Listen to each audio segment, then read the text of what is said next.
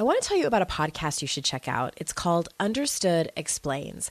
This season of the show is hosted by teacher and special education expert Juliana Urtubey, and it's all about how to navigate individual education plans, also known as IEPs. The latest season of Understood Explains covers topics like how to tell if your child needs an IEP, and it busts common myths about special education. As a parent myself of a child who's had an IEP since kindergarten, and he's now a 10th grader, I know how confusing, overwhelming, frustrating, sometimes daunting the whole process can be. I checked out an episode of Understood Explains called The Difference Between IEPs and 504 Plans. And what I love about it is how easily Juliana explains everything. She answers common questions that probably every parent or caregiver has. She dispels myths and is concise and to the point. To listen to Understood Explains, search for Understood Explains in your podcast app. That's Understood Explains. And there's a direct link in the show notes if you need it. I knew something in me would always be heartbroken if I didn't try to fill life with my own beauty. And I just had a knowing that, you know what, that's not going to go away ever.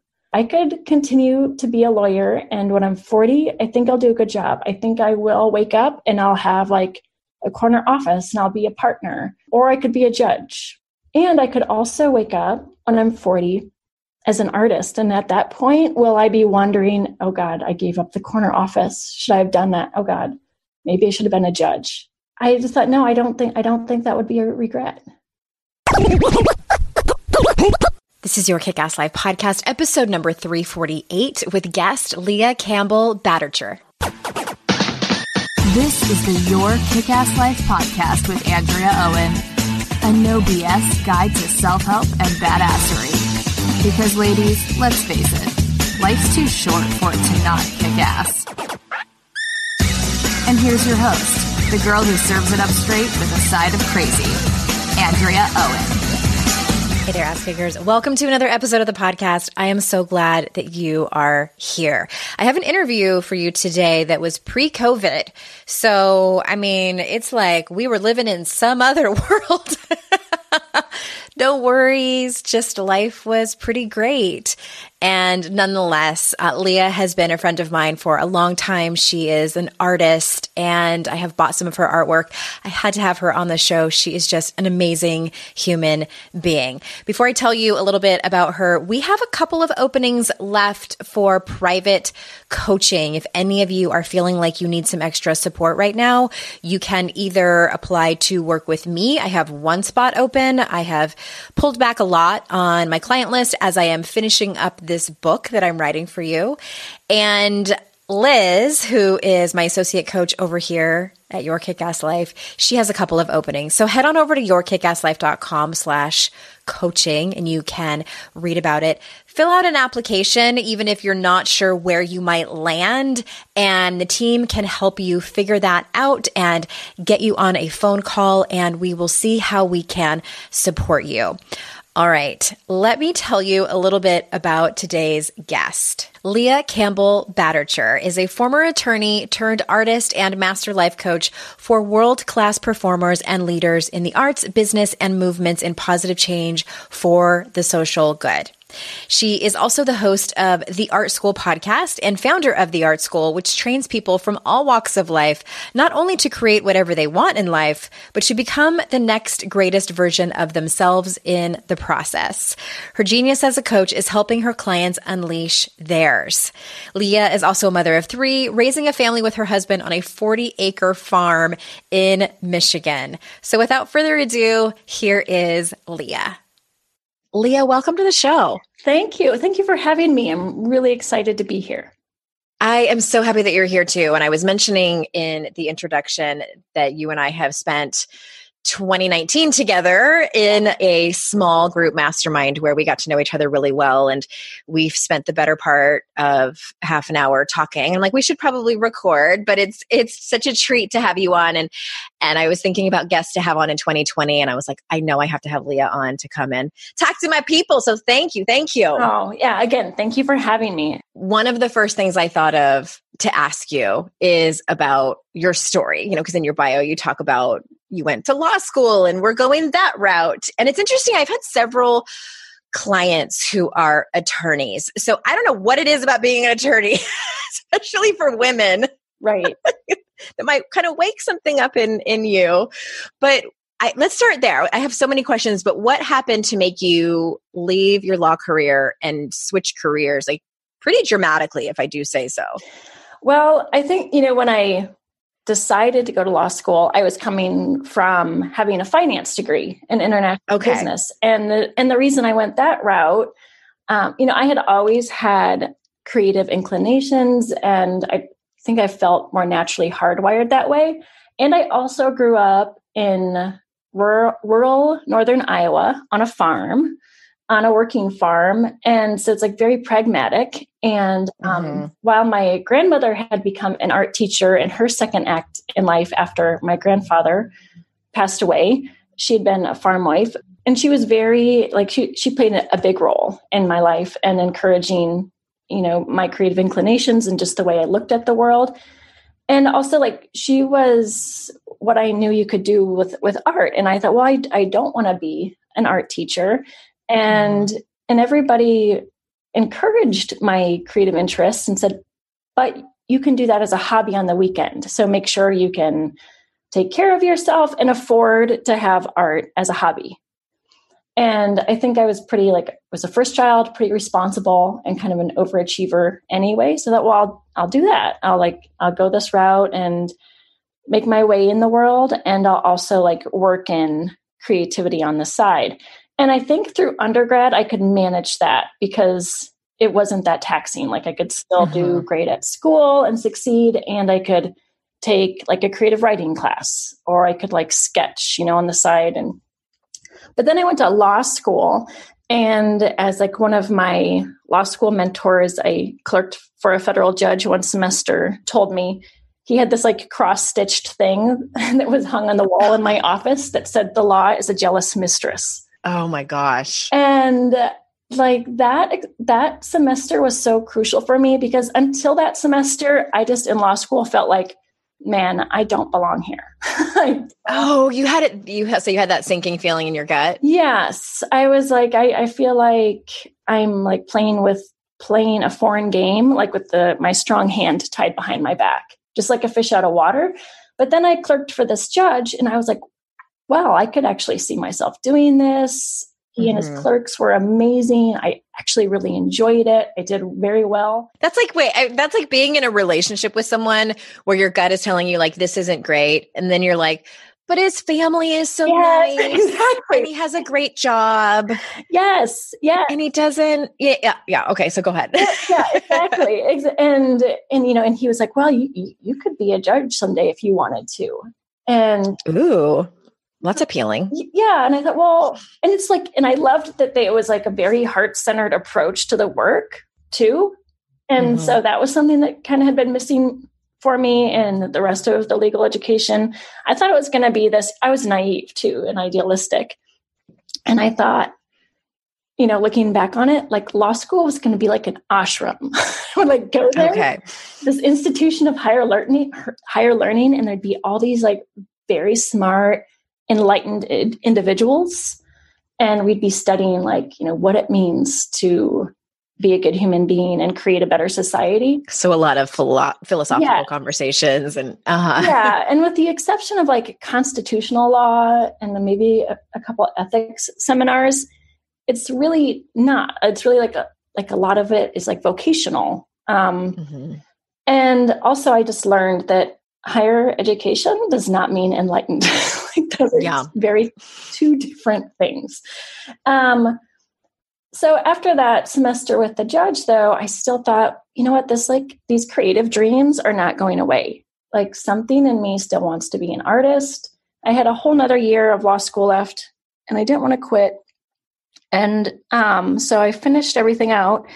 And at the end, it was the day after graduation, and I felt well, here I am. I have a very real JD, and I feel like a fake lawyer. And something in me just is saying, you are an artist, but I have like no art to show for it, aside from some random sketchbooks. So I'm going to ask you something. So during this time, did you, because I know a lot of us grow up with the whole, and I hate this, but the notion of starving artist. Like, did you think that this was something you wanted to do for a living and that you could do for a living? Like, what was swimming around in your head around that?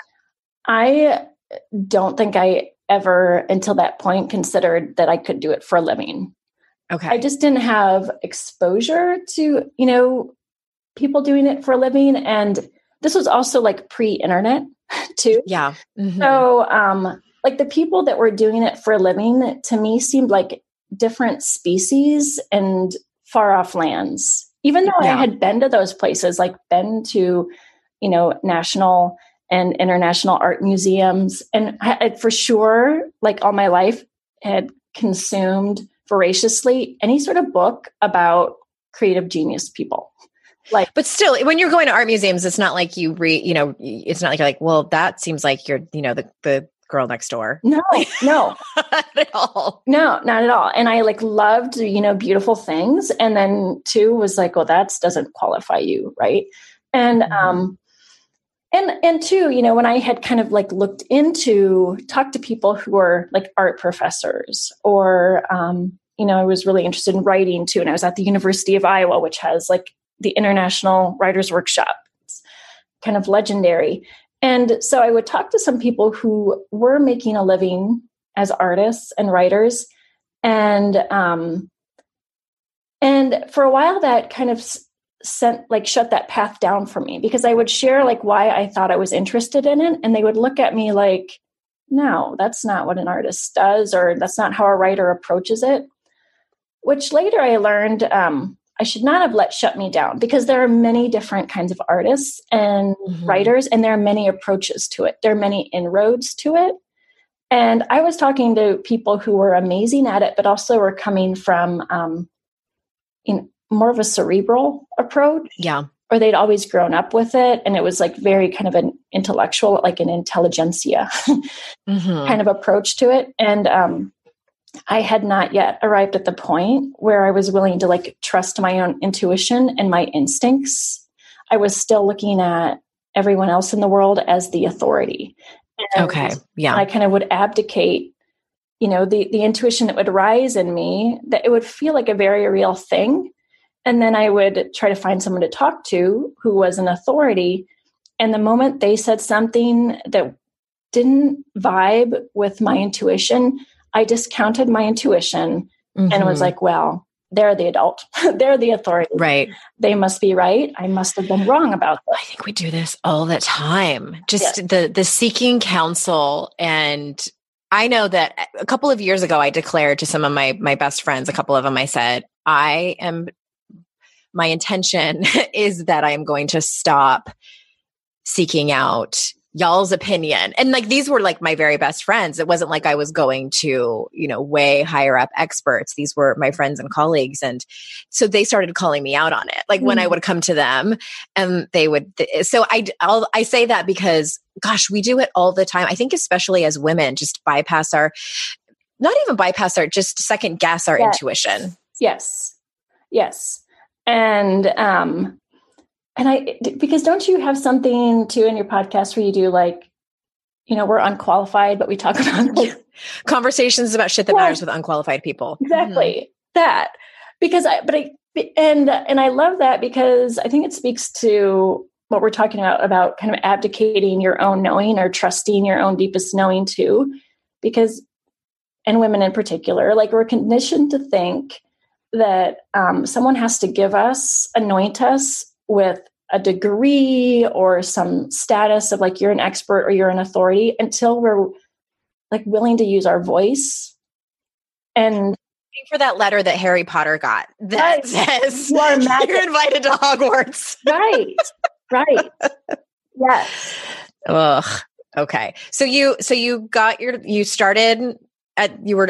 were lawyering. I was lawyering. And then you got married. Did you have babies and you were still lawyering? No, the babies came after I'd made the decision to leave. Okay. Lawyering. Yeah. And it was really, I think like the fork in the road, I don't think anyone else could have seen it at that time, but it was kind of like an internal fork in the road. And it was like the day after law school, because even though I did continue to work as a lawyer after that, like that day after law school, I'm like, well, again, here I am.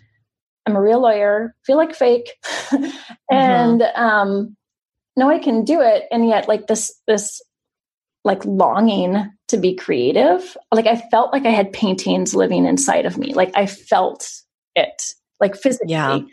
And that was the thing that then when I would talk to other people that were artists and I would like tell them that, I would like the way they looked at me, I was like, oh God, I wish I had not just shared that.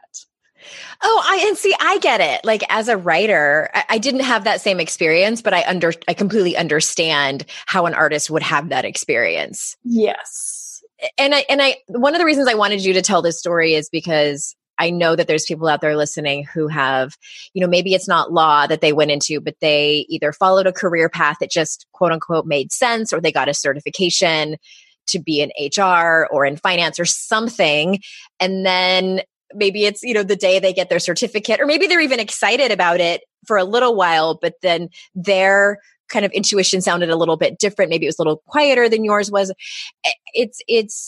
I have talked to people, so many people where this has happened, where they long to do something else. And maybe it's not that they want to completely scrap their career and go in this other direction in terms of a new career, but that's what I really wanted to highlight, because I think there's so many people listening who have some kind of longing inside of them. Maybe it's, working at a nonprofit or helping some kind of charity or writing. I know there's a lot of writers listening and a lot of artists listening. So I guess my next question is,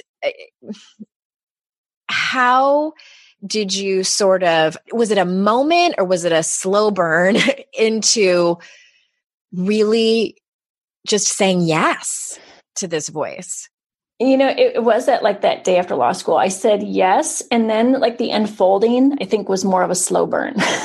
Yeah. And I've come to, and that's why, but it doesn't have to be that way for everyone. And I also, want to make sure to say, it is also not for everyone to like leave their career. That sometimes I find, like I've had clients that are lawyers too, who are like, I want to bag this whole thing. I've had clients who are surgeons who are like, I want to bag this whole thing that I've created. And I just like want to, write the book or start a charity in Africa. And, and I think it's like that urgency, like that almost desperation. I'm like, that's a different energy. And you want to slow your roll a little bit.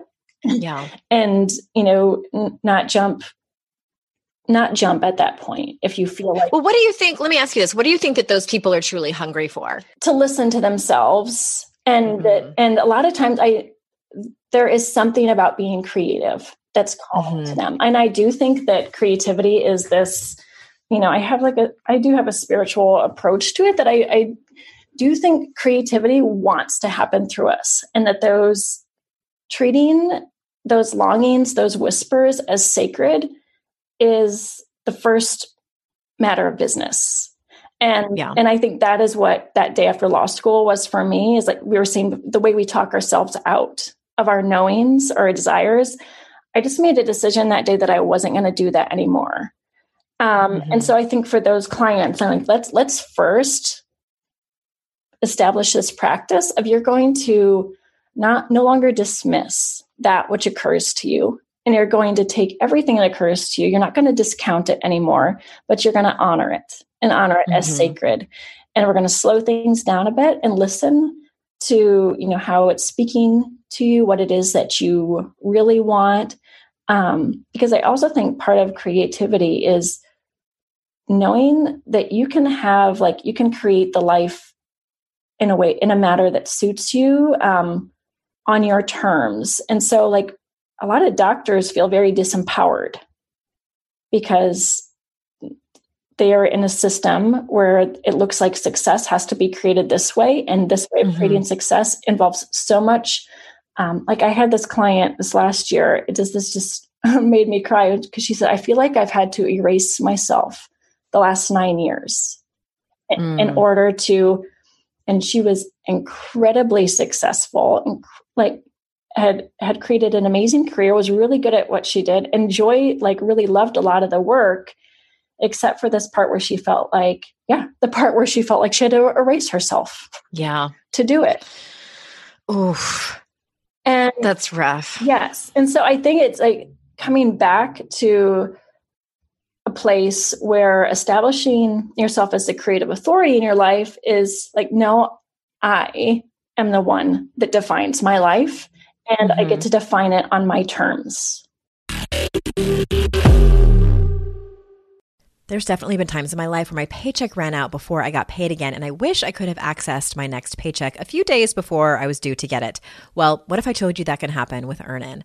Earnin is an app that gives you access to your pay as you work, up to $100 per day or up to $750 per pay period. Just download the Earnin app and verify your paycheck. Then access up to $100 a day as you work and leave an optional tip. Any money you access plus tips are automatically repaid from your next paycheck.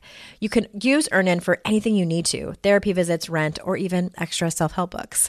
Make Earnin a part of your financial routine and join Earnin's over 3.5 million customers who say things like, "When I think about Earnin, I think about financial stability and security. It gives me a lot of peace of mind."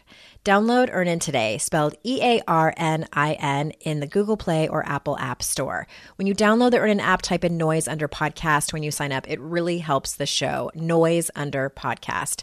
Subject to your available earnings, location, daily max, and pay period max. See earnin.com/TOS for details. Earnin is a financial technology company, not a bank. Bank products are issued by Evolve Bank and Trust, member FDIC.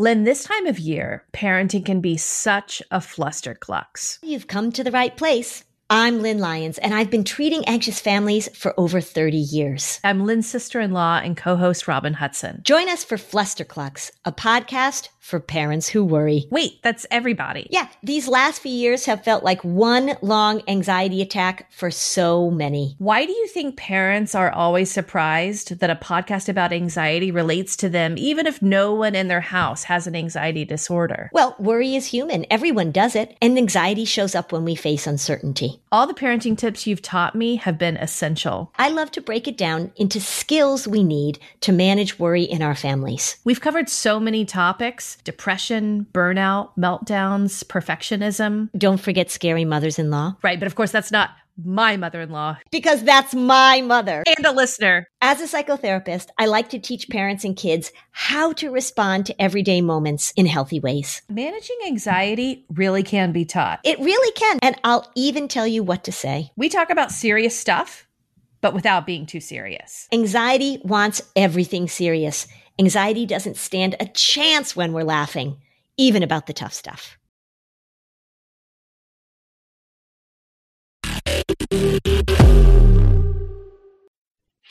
I love that you slow down with people, because what I hear a lot of times is people will come to me and they'll say, I've built this career and it's successful, whatever that might look like, and I want to do this other thing. Again, maybe not for a full-time career. And they're so caught up in the logistics of it. And they're so caught up in what are other people going to think. And I always say, okay, well, you don't need to quit on Friday. Let's just back way up. And I love that you do that. Let's just talk about your intuition. Let's just have you feel into that and maybe do some exercises around. I love that you say that voice is sacred, because I think that the real work starts with that listening to your intuition and not discounting it, not looking for outside counsel. And I also want to say, for the record, this is something that I still have to work on. I don't know about you, Leah, but still, and I bring up the part where we're afraid of what other people are going to think, because my intuition still tells me, you were meant to be this, and my quote unquote, this is sort of, Emily calls me the star. Yeah. Emily's on my team and just out there and charismatic and enthusiastic. And I still have the voice. I posted this on my Facebook page, I think last week or something, when I was about 10 years old and I was on, I'll circle back, stay with me. Yeah. I was riding bikes with my friend on our street, and she was talking about some other girl that was in our class or that lived on our street. I can't remember. And she said, she thinks she's so hot. Mm. And I was like, Mm. And it was the first time I had ever heard something like that. Yeah. And I immediately remember thinking like, oh, we don't want to do that. Like, Oh my God, if we are, and I don't even remember the girl that she was talking about. I have no idea. But it was the first time I had ever heard another girl talking about someone else badly for standing out. Yeah. And that has stayed with me. And it's been like 30 plus years. And so again, and now my own intuition is like, yeah, you are fucking hot and you need to tell everyone so that you can help other women know that they're hot too. Right. So this goes against like my body. And I use that as an example because I think so many of us are in some kind of struggle like that, where what our intuition tells us is scary. And it also sometimes it goes against like survival. I know that sounds dramatic, but like being a different part of the group. Absolutely. Because, it was years that it took me to find my groove as an artist. And part of it was I was doing so much of this on my own. And I was like swimming upstream against the current of society and everyone else's expectations for me. Because to that point, I'd been really good at doing well in other people's eyes. You mean like before when you were going the quote unquote, successful typical route? Yes. When I first started doing art, again, like I felt like I had like these paintings and I could just feel what they were meant to be. And I also, even through law school, like would make notes in the margins, like as I was doing my outlining in my little cubicle of like, I wanted to make art that turned not only heads, but turned souls. And I also already had this kind of scary inclination that I wasn't going to be like a realist kind of artist, and that it was going to be something different. And so anyway, like that whole swimming upstream against people's expectations, because they're like, well, you have this degree, like you got this education. It doesn't make any sense. And not only are they like perplexed, but they were disappointed in me. Oh, and thought I was being, which is many times worse. Oh yes, especially when you're a people pleaser. Yes, and we're like so like almost kind of some of them like borderline disgusted. Oh no, and I could tell too, and it was such an important growing period for me though, because it was really like I had to dig deep to believe in myself before there was any reason for it. Because, can you say more about that? Yeah, say more. I have on the wall of my studio, like taped up, I need to get it framed. But the very first painting I did after law school, I set up like a studio, a makeshift studio in the garage. My husband and I had both been in grad school. And so in the garage below our little townhouse condo, grad school house, I set up a makeshift studio in our garage. So I'd have to take it down anytime we actually wanted to park the car in there. And, and the very first painting I did, like I tore out this watercolor from like a Ballard Designs kind of catalog. And it was of poppies, which had some significance for me, for my grandmother. And I'm like, I just have to start somewhere. So I did this big watercolor of poppies and I loved it. It felt significant to me. And I also knew it kind of looked like kindergarten art. Okay. Right? But something in my like soul just was like, this is where you're meant to be. This is where you're meant to be. And my highly educated, inner critic brain was like, are you fucking kidding me? Oh yeah. Because I was wondering if you were going to say that, or if you just were totally like, no, this kindergarten art is the fucking best. No, I was not in that place. You were waffling back and forth. I was waffling back and forth. And I majorly and so for like the first 2 months, I was kind of like riding this high of, I am doing this. But that inner critic voice was also so nasty. So nasty. And I realized like 2 months in, I'm like, oh, not only do I have to make a decision about becoming an artist, because I was like going to do it on the side there, right? Like while I was working as a lawyer, but like, if I'm really going to do this, it either has to be like also first and foremost about my growth as a person, like my spiritual evolution. Because so you had that knowledge because I knew consciously. Yes. I'm like, because that that inner critic. I'm like, that's part of what made me so miserable in law school. That was my next question, is how did you keep going? Like after you did the painting of the poppies and the inner critic was all over your ass, like how did you keep going? Because I think that's where a lot of people quit. Yeah, I wanted to quit. Like, and I have like so much compassion. And then also that's kind of why I'm on fire in this area for coaching around perfectionism and the inner critic, because it really felt debilitating. Like, it really felt like I struggled sometimes to like go stand in front of a blank piece of paper and keep going, because just like the weight and the cruelty of that voice, like it was not fun to be in my head. And I think that's when I realized too, like, I just knew those desires to create art, that like love of beauty. It wasn't enough for me just to appreciate the beauty other people made and beauty in the world, which I did and I do. I knew something in me would always be heartbroken if I didn't try to fill life with my own beauty.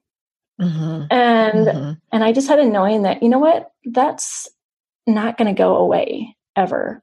And so I could continue to be a lawyer. And when I'm 40, I think I'll do a good job. I think I will wake up and I'll have like a corner office and I'll be a partner, or I could be a judge. And I'm like, and I will still wonder at that point, I know like what I could have done as an artist and had I pursued this creative route. And I thought, and I could also wake up when I'm 40 as an artist. And at that point, will I be wondering, oh God, I gave up the corner office. Should I have done that? Oh God, maybe I should have been a judge. I just thought, no, I don't think that would be a regret. So is that when you found coaching in terms of doing your own work? Like, did you hire a coach or did you sign up for life coach school, or what did that look like? First, like I came across Martha Beck in law school. And good old Martha Beck. I just love her. If those of you that don't know her, wasn't she Oprah's coach? Yes. Okay. That's sort of, she is sort of the woman who brought, I hate to say it, like, I hope I'm not wrong, but like brought coaching mainstream. Yeah. Her and Tony Robbins, I feel like pioneers. Yes, for sure. Pioneers. And I was like looking for help and realizing I had a hard time asking for help in law school. Cause I like, there was like student counselors, graduate school counselors. Like I tried that. I tried going to the dean of students when I was in law school to say, I don't know if I'm in the right place or don't think I'm thriving here. And her advice was, well, law school was tough for me too. So try what I would do. What I used to do was when I got home from the library, I'd pop a bowl of popcorn, crack a beer, and watch MASH reruns. Oh my God. I thought she was going to say like take a bath and get a mani-pedi, which is basically like the same thing. Right. And I think like my mouth was just open because again, that was like one of like many realizations where I'm like, higher education does not mean enlightenment. Basically numb out because your soul is dying. Right. And she's telling me to have a beer and watch MASH after the library. Oh my God. And so I did like one of those polite nods and was like, oh yeah, okay. I feel better. Okay. Just so I could get out of the office. But I walked away being like, these are the people that are in charge of like human souls on the verge of like flying off into the world. And, come back to your question a lot, like why so many lawyers? I think because like a lot of us are also in law school because we want to do something in the world. Yeah. And like, law does give you a language and some skills to be able to affect change. But I think that's why so many of us are drawn there and then are like, and that was very incomplete education. But part of it. I can see why that would be attractive because you want to make the world a better place. Yes. Yeah. So, but not long after this encounter with the dean of students, I like happened to be flipping through an Oprah magazine and saw Martha Beck's article. And I read it and I was like, this is like what I was looking for, kind of wisdom, and she's that combo of Harvard educated, she's super smart. Oh yeah. Does she have like dual PhD or master's or something? I've read a few of her books. Yes. Like 3 degrees from Harvard. And then also, kind of burned that whole house down and went this other route. And, so then I started to consume everything she read. I was also triathlete at the time and a pretty competitive athlete. And I loved anything to do with sports psychology. Like I could not get enough of it. And I think it was because it was the first place I had ever read that your brain is plastic. It's the first time I ever encountered the word neuroplasticity. Yeah, not literally plastic. Right. It's plasticity. Right. I got you were saying. I just want to make sure we're not. That would be bad news. Right. Got too close to a fire. Yeah, no, neuroplasticity. And because I had got I was pretty depressed in law school. And I was like, gosh, maybe this is just me. Maybe this is just like the way my personality is. And then when I read about neuroplasticity, because before that, everybody said you're pretty much hardwired by the time you're 23. And then I was like, oh, fuck. Yeah, I'm screwed. Because that's not fun to be in my head. And then I had like so much hope when I read that line about, actually, no, we're beginning to think there's so much more possibility to changing our brains. And after law school too, I enrolled I did an 8-week mindfulness-based stress reduction training. It was like John Kabat-Zinn's program. There was a satellite at the University of Iowa Hospitals and Clinics. That was life-changing. And also, it seemed so radical for me at the time to do that process. And now it's like, I've done many other things, but it was for sure like a portal. And I love that you used that word, because I was just thinking the same thing like 2 seconds before you said it. And I thought to myself, it sounds like that was the thing that radicalized her in terms of it's so interesting to me when people either find personal development or like for me, this is kind of embarrassing, but for me, it was the movie The Secret, because it had just came out. Like I know it was a book before that, but I think it was 2007, early 2007. Maybe the movie came out in 2006, but my life had fallen apart. And that was the first thing where I was like, oh, you mean I can take responsibility for my happiness? Yes. At least a large portion of it. Yes. Sign me up. And I love hearing about those moments for people, because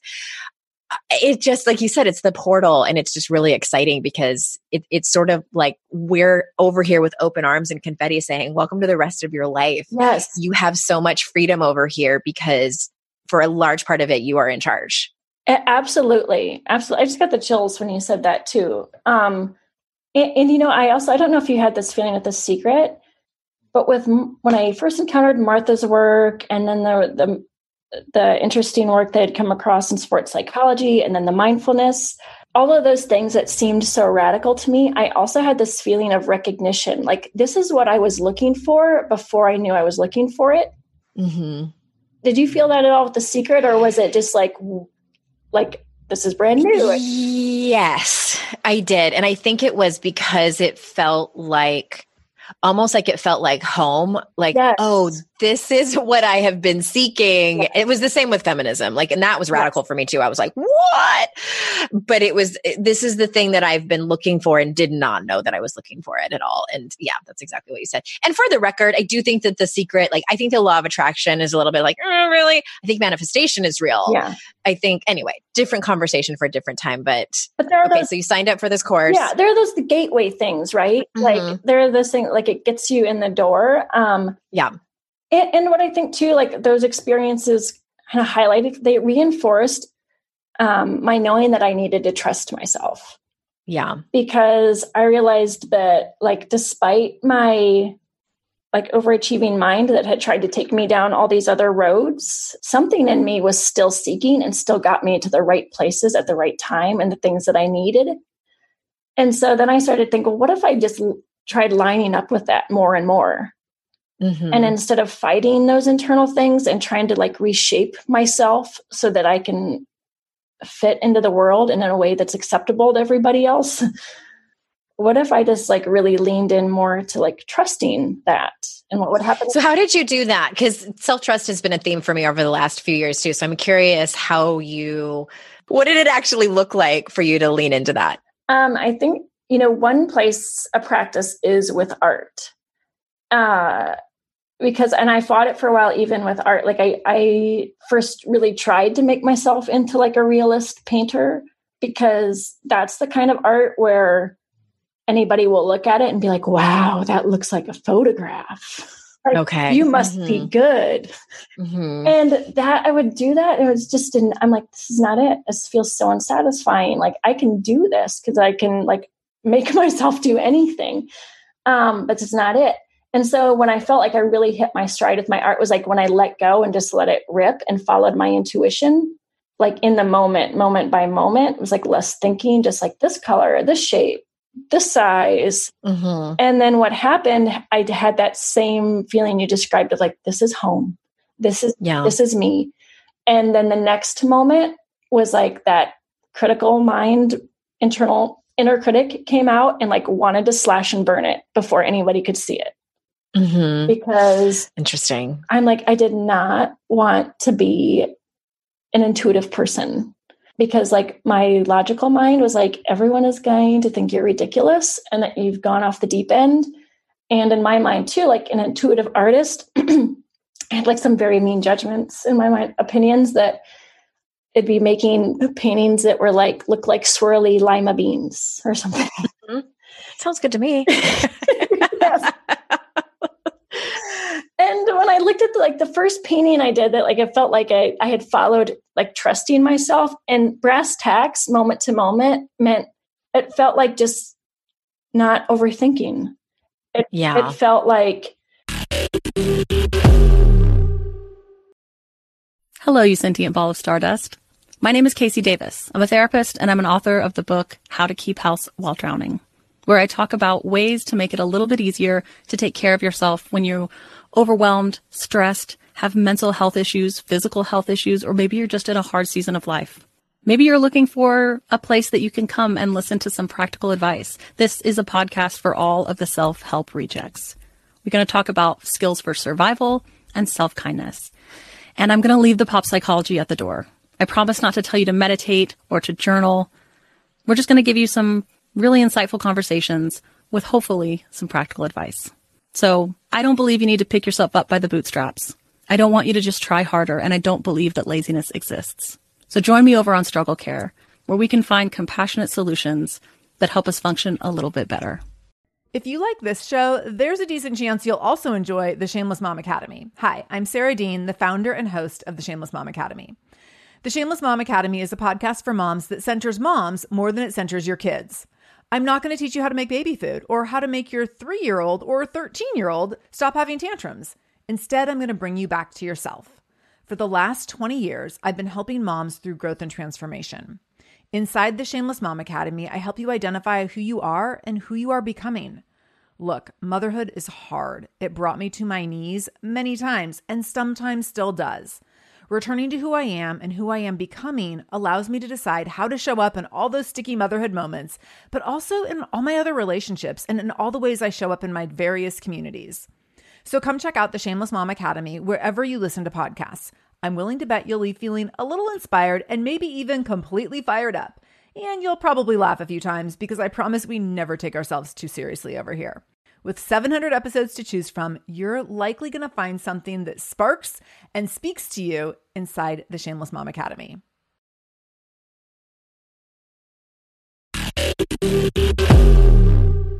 And here is like another thing that was a huge insight to me. And I think, maybe your listeners can recognize this in their own lives. And it's like when something felt too easy, it felt like it was natural.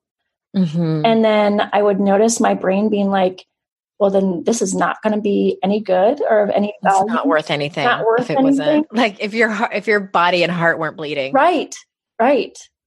And I would like see like my like compulsion to complicate and to like fabricate struggle and suffering. Whereas if I was just in a place of trusting myself, there wasn't that sort of self-inflicted violence on the back end. And so it was like a practice, and I felt too, that's like why painting was a spiritual practice, because there's so many decisions. And I realized decision-making is only agonizing if you are second-guessing and self-doubting yourself every step of the way. Oh, 100%. I feel that way with writing. Yeah. So I started to do, and this is before I was coaching anybody, I would think about, I'd go back to my original dream of being an artist and like how that felt and like what I thought it would feel like to be this artist I felt I could be. And I realized in that vision, yes, I could see paintings and things like that. But what was so magnetic and powerful and compelling to me about that was what it was like to be inside her mind and her heart and her body, because it was blissfully quiet of any of that kind of self-inflicted violence, second guessing, shame, doubt. Mm-hmm. She was in a place where she was just trusting. Like I'm like, oh, we're doing same, like she has paintbrushes and paint and canvas. So do I. She's making marks. So am I. What's different is like, she'll make, paintings for a whole week. Maybe nothing is done, but she's not being like, oh my God, I'm never going to make this work. This is so terrible. I should never have left law. Mm-hmm. So I had a knowing that that's really was as important part of the dream as the art, was me being in that place where I had undone like the conditioning of being so hard on myself and thinking that was the way to achieve anything worthwhile in the world. I had like done the inner work to undo that. And I had done the inner work to know like from the ground up what it means to love yourself. And that it's, I think that gets dismissed because it sounds like such an airy-fairy idea. But if you've ever actually really done that work where you have been in a place where you didn't love yourself and you had to figure out moment by moment, decision by decision, day by day, how to do it, that's work. And it takes like grit and figuring out. And, but it's absolutely worth it. And I think too, that's like when I tell people to first start by knowing that, those longings, those dreams are sacred and that your own intuition is sacred. Because I think part of why our dreams are sacred is who they're asking us to become. And I think sacred dreams ask us to become in a way in which we need to grow our capacity for self-love and self-compassion and trust. And I think that's like one of the gifts and the powers of being engaged with a creative process, is because you probably know, you could grind out a book, right? Mm-hmm. Probably in my sleep. Yes. So there's like, you're going to finish it, right? Yeah. And so then I think sort of like the master level challenge is, and can you do that in a way where you can be very kind to yourself in the process? And I think too, it fits in like for both of us because we want to walk our talk. Mm-hmm. Oh my God. Yeah. Right.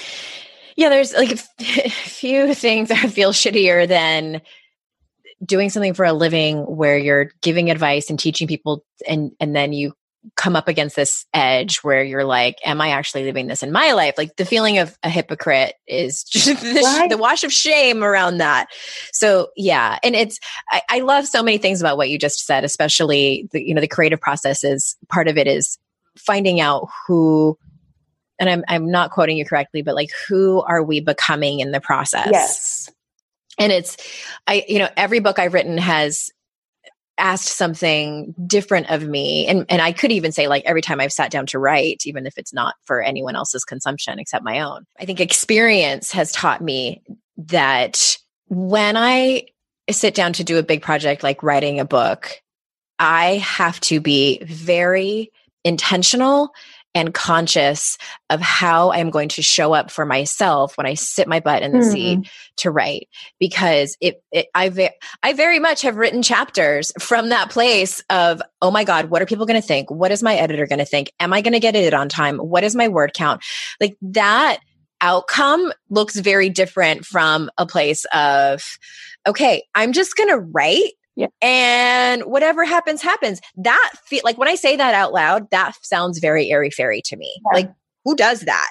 But some of my best writing comes from that. And the end product of what people have in their hands is that. And it's what's interesting is some of the sections of the book where I get the most feedback from have been truly from that place where I sit down, I get like a download and I write about it. And I have that thought of, does this really belong? Like, and part of, an example of that is in the last chapter of the book when I'm talking about when my dad died halfway through, and that was a spiritual experience and it shaped a lot of that of my second book. But that was completely a place of, unattachment. And I think that's the word that keeps coming up for me is when you're creating art, whether it's writing or painting, whatever the art is for you, cooking, etc., it's being unattached to the outcome. That for me that sums up the most challenging part of the entire creative process. Yes, absolutely. Yes. And it's, I don't know if you have read Liz Gilbert's Big Magic. Twice. Yes. Right. Very different experience the second time. Yeah. And but I love that book, and of many things in it, what she says about how our work is like, it's walking that fine line, that razor's edge of sacred, not sacred. I had to listen to that like multiple times because she talks about not having our art be our baby. Right. And that sounds like, what? Yeah. How does one do that? Right. And I think isn't it her that coined the term creative martyrdom? Yes. I am a queen of that. And how she describes it is like fainting on the chaise lounge, just like, it's so hard. Like my fingers are bleeding. Like, I am that way. And it's sort of ridiculous, but yeah. Yeah. And so why do you, for you, what do you think, like, what's going on in your mind that like motivates when you find your brain doing that, like the creative martyrdom? I'm very worried about what other people are going to think, especially because my livelihood depends on this now. Is that I have, what did they say? Like, you're only as good as your last project. And so with every success that I have, not that there's been a whole long line of them, but it's, is my editor going to like this? I care more about these listeners and what they think of my work, honestly, than my editors, because I feel like, anyway, that's a different story for a different time in terms of the kind of politics with that. But because I care so much about my people and because I listen so fiercely to what it is that they want, I deeply want to make sure that I'm getting it right. Yeah. And if I listen to my intuition, I'm never wrong, never, ever. Right. So when I get caught up in maybe that one bad review from Amazon or the one bad podcast review, that's when it all falls apart. It all falls apart. Yeah. Yeah, I think that about what people think. I think that is like that part of our psyche, that is drawn to like creating suffering, like the creative martyrdom business is like taking out an insurance policy of, well, let me just tell you how much I suffered. Let me make sure I feel my suffering deeply. So then if somebody comes at me with something negative, it's like we think it's going to be like a buffer. Mm-hmm. Mm-hmm. But look at how hard I worked. Right. Yeah. Yeah.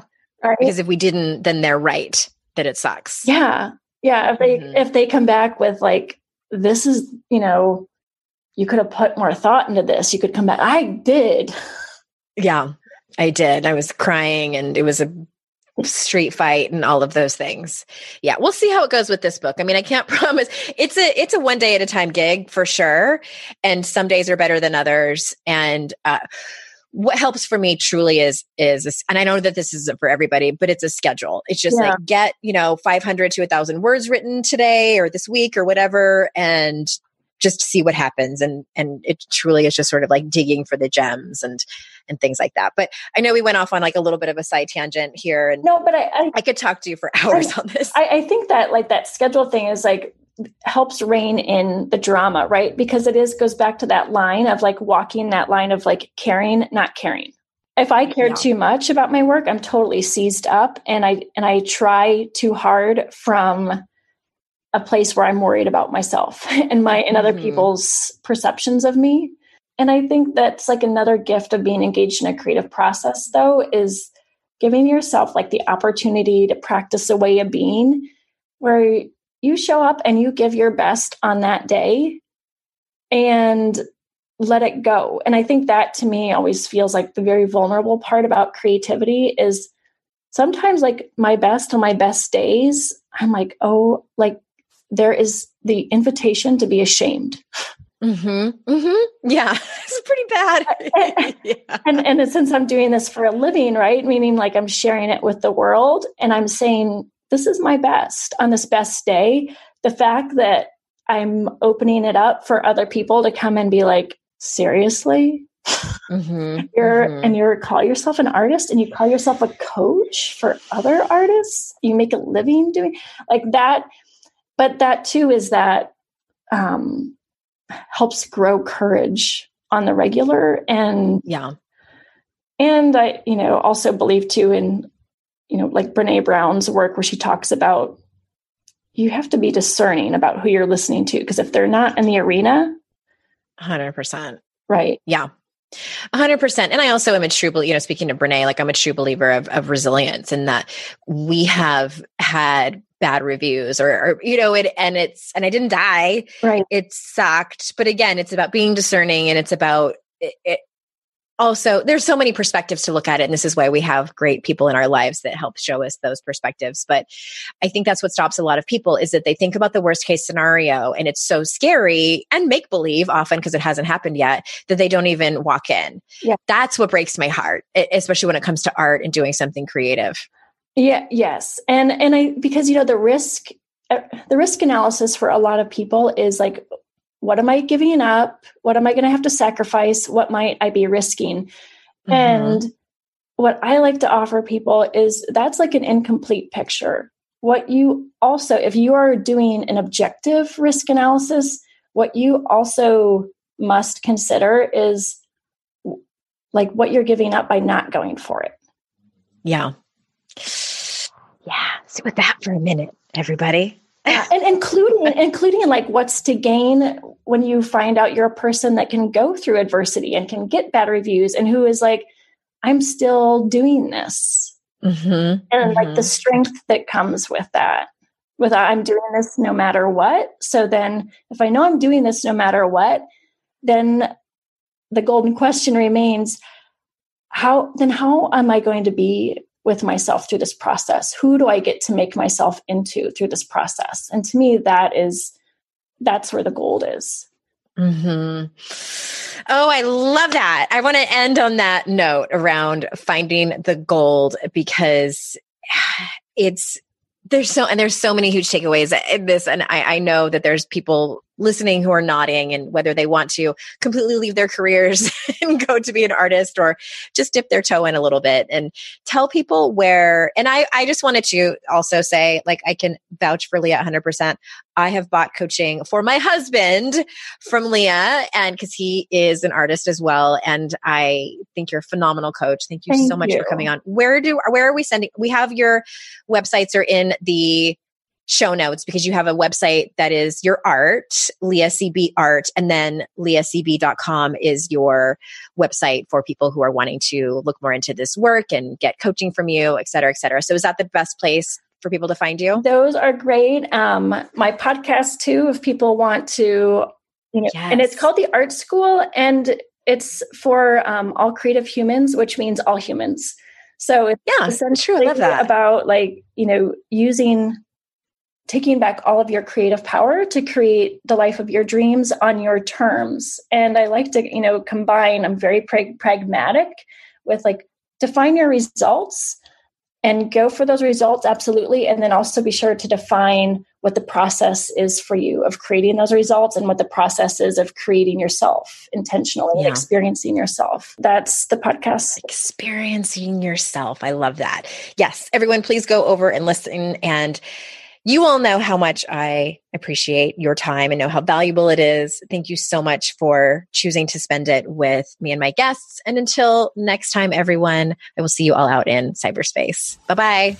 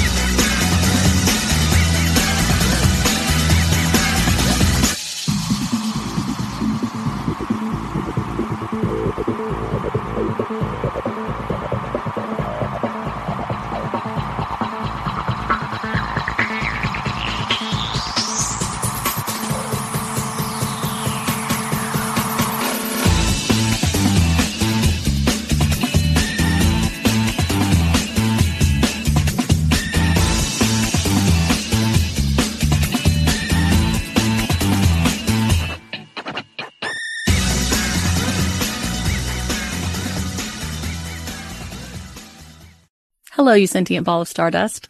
My name is Casey Davis. I'm a therapist and I'm an author of the book How to Keep House While Drowning, where I talk about ways to make it a little bit easier to take care of yourself when you're overwhelmed, stressed, have mental health issues, physical health issues, or maybe you're just in a hard season of life. Maybe you're looking for a place that you can come and listen to some practical advice. This is a podcast for all of the self-help rejects.